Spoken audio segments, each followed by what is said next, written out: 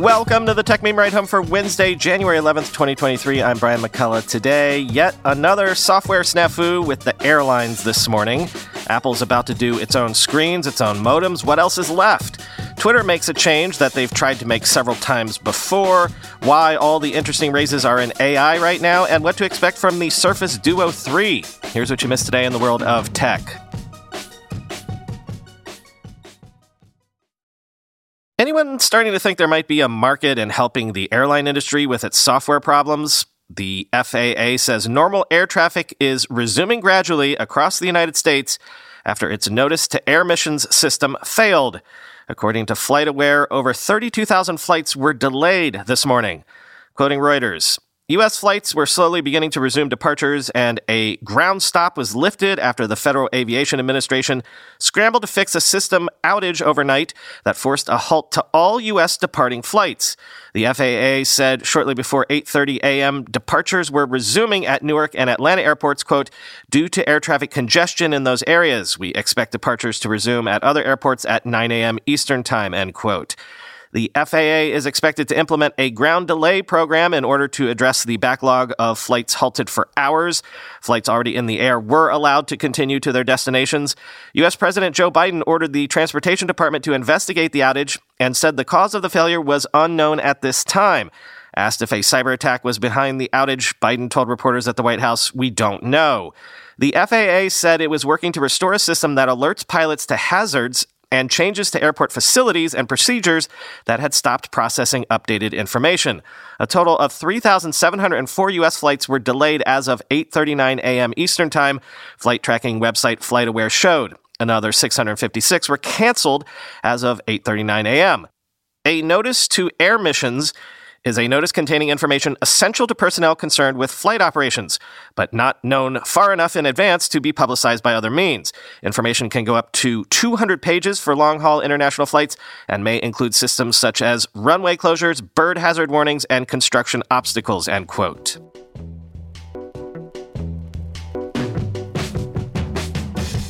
Mark Gurman won't let up this week. His sources are now telling him that Apple plans to design and develop its own displays for mobile devices, starting with micro-LED screens for the Apple Watch Ultra, coming by the end of 2024. Quoting Bloomberg, the screens upgrade the current OLED, organic light-emitting diode, standard to a technology called micro-LED, and Apple plans to eventually bring the displays to other devices, including the iPhone. The changes are part of a sweeping effort to replace Apple supplies with homegrown parts, an undertaking that will give the company more control over the design and capabilities of its products. The tech giant has dropped Intel chips in its Mac computers in favor of in-house designs and plans to do the same with the key wireless components in its iPhones. Samsung is the world's most advanced manufacturer of displays and has been producing its own version of micro-LED for TVs. But by bringing the screens in-house, Apple could, in the long run, better customize its devices and maintain a stronger hold on its supply chain. Apple's screen switch has been underway for years. Bloomberg first reported in 2018 on the company's plan to design its own displays, starting with the Apple Watch. The move will deal a blow to Samsung Display and LG Display, the two main suppliers of the watch's screens. Compared with current Apple Watches, the next-generation displays are designed to offer brighter, more vibrant colors and the ability to be better seen at an angle. The displays make content appear like it's painted on top of the glass, according to people who have seen them, who asked not to be identified because the project is still under wraps. The micro-LED displays will be Apple's first screens designed and developed entirely in-house, end quote. This news follows Mark's scoop from yesterday that Apple is also working on a combined Wi-Fi and Bluetooth chip to replace Broadcom components by the year 2025. Plans to swap the Qualcomm modem in 2023 have hit snags, but again, how far away are we from Apple basically doing the entire widget itself, maybe especially when it comes to the iPhone?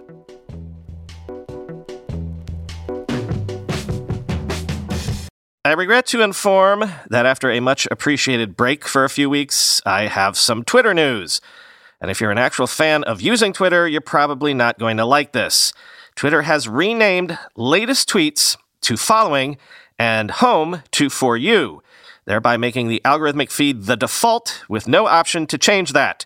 So if you don't want the algorithm, you might have no choice now. Quoting The Verge, In a change rolling out to iOS users first, the company has taken away the star button at the top right that lets you switch between two feeds. In its place are two tabs, one labeled For You and the other Following. And when you open the app, you'll see the For You tab first. For You, which shares a name with TikTok's algorithmically driven feed, is similar to the old Home option, which shows you tweets from the people you follow out of order, interspersed with tweets it thinks you may like. This isn't the first time Twitter has copied a TikTok feature, by the way. Following is what used to be called Latest Tweets. While the change makes it easier to switch between them, taking a single swipe instead of a few taps, there is something that's been lost. If you set your app to show you the latest tweets, that would typically stick. But now, however, even when you close the app and reopen it, you're shown the For You feed. That is a bit of a bummer. There are a lot of people who far prefer the reverse chronological feed, and previous attempts to get rid of it or make it harder to access have typically sparked ire. While the change does technically make it easier to get from the algorithmic timeline, it definitely makes the latter option harder to ignore, end quote. Quoting Greg Jericho on Twitter, I already see the tweets I want to see from the accounts I follow. I do not want any other option.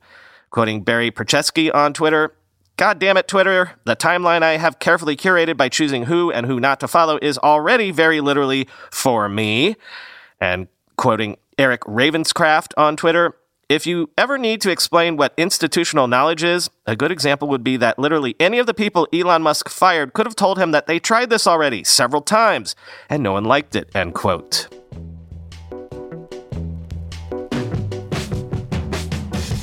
Sources are telling Windows Central that Microsoft has ditched a dual-screen design for the upcoming Surface Duo 3, opting for an internal foldable screen, an external cover display, and a 180-degree hinge. Quote, Microsoft's next foldable Surface phone won't be a dual-screen device, according to my sources who are familiar with the company's plans. After a long year of hardware prototyping and experimentation, the company has decided to pivot over to a more traditional foldable design with a 180-degree hinge, internal foldable screen, and external cover display, similar to devices like the Vivo X Fold and Honor Magic VS. I'm told that this new foldable device came about after the company had already finalized a dual-screen design for the Surface Duo 3. This original dual-screen design was supposed to ship at the end of 2023 as the next Surface Duo, featuring narrower and taller edge-to-edge displays, wireless charging, and other improvements. That dual-screen design has now been scrapped, and the Surface team is now focusing on delivering this new true foldable design. Microsoft began exploring single-screen foldable designs as a potential successor to the Surface Duo 2 in late 2021 after it launched and was met with mixed reviews. It's still too early to know the exact specs that this new foldable device is going to feature hardware-wise, or whether or not Microsoft plans to simulate a dual-screen experience via a software feature or a mode. My sources say there's no concrete shipping window for the device in place yet either, meaning it's unlikely to be ready in time for this fall. Microsoft recently filed several design patents for single-screen foldables with a 360-degree hinge, leading some reports to speculate that this might be what's up next for the Surface Duo to pivot to. My sources say this is inaccurate, and that the foldable device will instead feature a 180-degree hinge, just like most other foldable phones. Of course, with the change in form factor, there may also come a change in name. It's still too early to tell, but given this device isn't a traditional Duo in form factor, perhaps the company will take this opportunity to rebrand the line, similar to what it did with the Surface Book and Surface Laptop Studio. Regardless, sources tell me this device is still considered a third-generation Duo internally. My sources also tell me there's a larger software effort going on internally that's designed to better differentiate its future Android hardware offerings from the rest of the competition. This effort is dubbed Perfect Together and aims to deliver an ecosystem experience between Microsoft's Android hardware and Windows PCs, similar to that between an iPhone and Mac, end quote.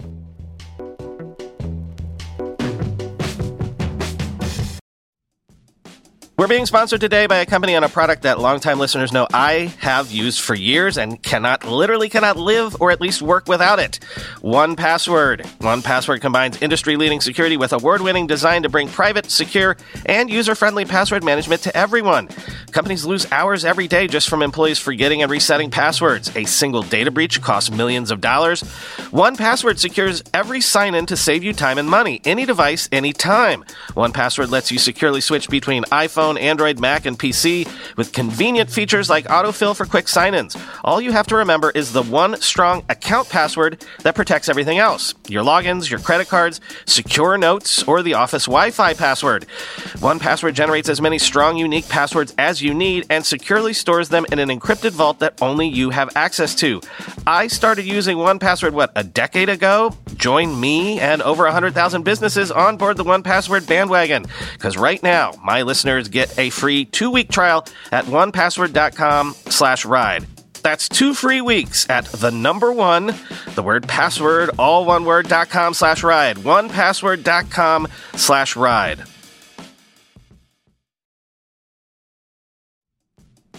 When you go through airport security, there's one line where the TSA agent checks your ID and another line where a machine scans your bag.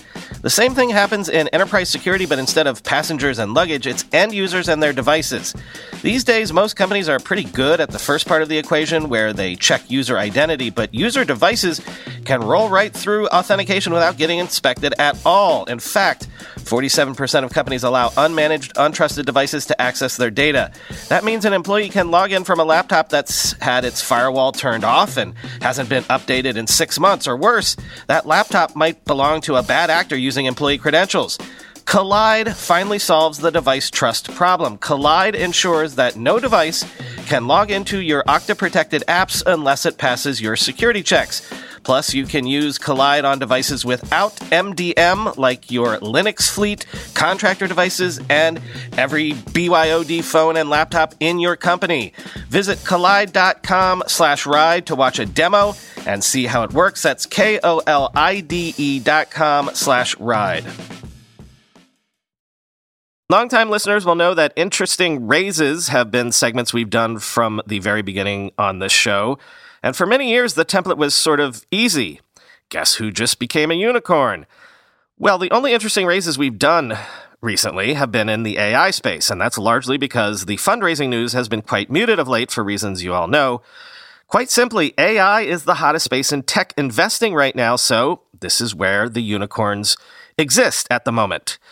Cologne-based DeepL, which offers instant translation as a service to businesses and individuals, has raised between $100 and $125 million, led by IVP at a €1 billion valuation, quoting TechCrunch.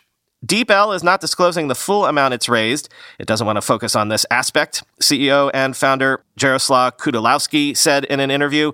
But as we were working on this story, we heard of a range of figures. At one end, an investor that was pitched on the funding told TechCrunch that DeepL was aiming to raise $125 million. At the other end, a report with a rumor about the funding from back in November said the amount was around $100 million. The funding closed earlier this month. The startup is also not confirming or disclosing other financials, but the investor source said that the €1 billion valuation was based on a 20x multiple of DeepL's annual run rate, which was at $50 million at the end of last year. In the current fundraising climate, this is a pretty bullish multiple, but it speaks to the company's growth, which the investor noted is currently at 100%, and the fact that DeepL's breaking even and close to being profitable. What is more definitive is the list of investors. DeepL said that new backer IVP was leading the round, with Bessemer Venture Partners, Atomico, and WIL also participating. Previous backers in the company also include Benchmark and BTOV. DeepL primarily provides translation as a service to businesses rather than individuals, and its forte up to now has been working primarily with smaller and medium organizations. Some of those have the potential for a lot of scale. DeepL powers translation on Mastodon, for example. This is a route that the startup is planning to continue, but the plan is to use the funding to expand that scope both to cover larger enterprises and to build out new services, such as a Grammarly-style monolingual same-language writing improver that is in closed beta now and will be launching soon. It will also continue to invest in research and development. As we have previously noted, the company's model was originally trained on a database of over 1 billion translations and queries, plus a method of double-checking translations by searching for similar snippets on the web. This is then housed on a supercomputer that both provides translations but continues to learn and improve as well. Right now, Kudalowski says that around 60 to 70% of the company's staff are engineers, and they are focused on building more tech on a range of timescales from short-term with commercial focus to medium and longer-term moonshots and breakthroughs in language modeling for its own sake. Despite the pressure on deep learning these days, investors want returns and commercial endpoints. The latter of these, the moonshots, remain a priority for the company, something DeepL has been able to retain because it's been growing its core translation services, sold on a pro tier and also offered in a more limited format as a free tier. DeepL is indeed in a fortunate position. A lot of startups have been struggling to raise rounds, and those that have say that there's been a lot of pressure on valuations as a result of that. But Kudalowski said that the rising tide for AI-based language services has helped DeepL on this front, end quote. Yes, though another way to think about the motivation for this raise is that DeepL is probably eyeing competition entering the space from either OpenAI or at least someone using OpenAI to do what they do probably very soon.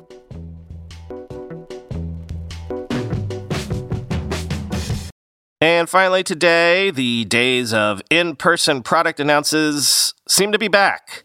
Samsung has set its next Galaxy Unpacked event for February 1st at 10 a.m. Pacific time in San Francisco. Its first in-person event in 3 years, where it is likely to unveil the Galaxy S23.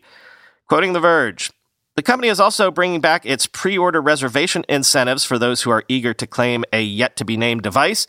By putting in a reservation, you'll get $50 of Samsung Store credit if you follow through and pre-order one device, or $100 when you pre-order 2 devices. That's all assuming that people are actually able to place pre-orders, which proved tricky last year. There's no obligation, thankfully, so you don't have to purchase one sight unseen. The event itself kicks off at 10 a.m. Pacific time on Wednesday the 1st and will be live streamed as well. If rumors are anything to go by, the S23 series could include some interesting camera upgrades, like the debut of a 200-megapixel sensor in the Ultra. The S22 Ultra was already one of our favorite mobile camera systems of 2022, so we'll be eager to see what February 1st brings, end quote.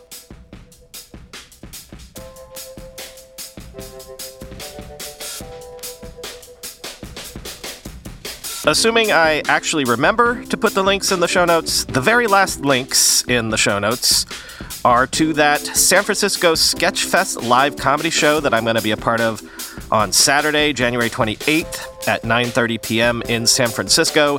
Hit the ticket button to purchase tickets and hopefully come see me not embarrass myself. Don't know if I've said this, but Janine Garofalo has been added to the lineup of comedians on stage grilling me, so that's fun. Now, the show is at the Swedish American Hall at 2174 Market Street. So what is that? The Castro, Corona Heights? Does anyone know this neighborhood? What if we did a listener meetup at 7 that night? Anyone know a cool bar we could pick to have the Mutant Podcast Army meetup for an hour or so, ideally close to the venue, so we could all head over there afterwards?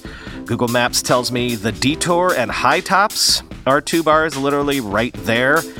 Any and all suggestions are welcome. Ping me on Twitter or email me at brian@techmeme.com. I don't know how many people would show up, but back years ago when I did a book signing in Boston, about 10 of you showed up for a meetup afterwards, and since you gotta figure we have a ton of listeners in San Francisco, maybe more than that would show up, 25 or 30? I don't know. Anyway, suggestions welcome, so Chris and I can finalize this. Talk to you tomorrow.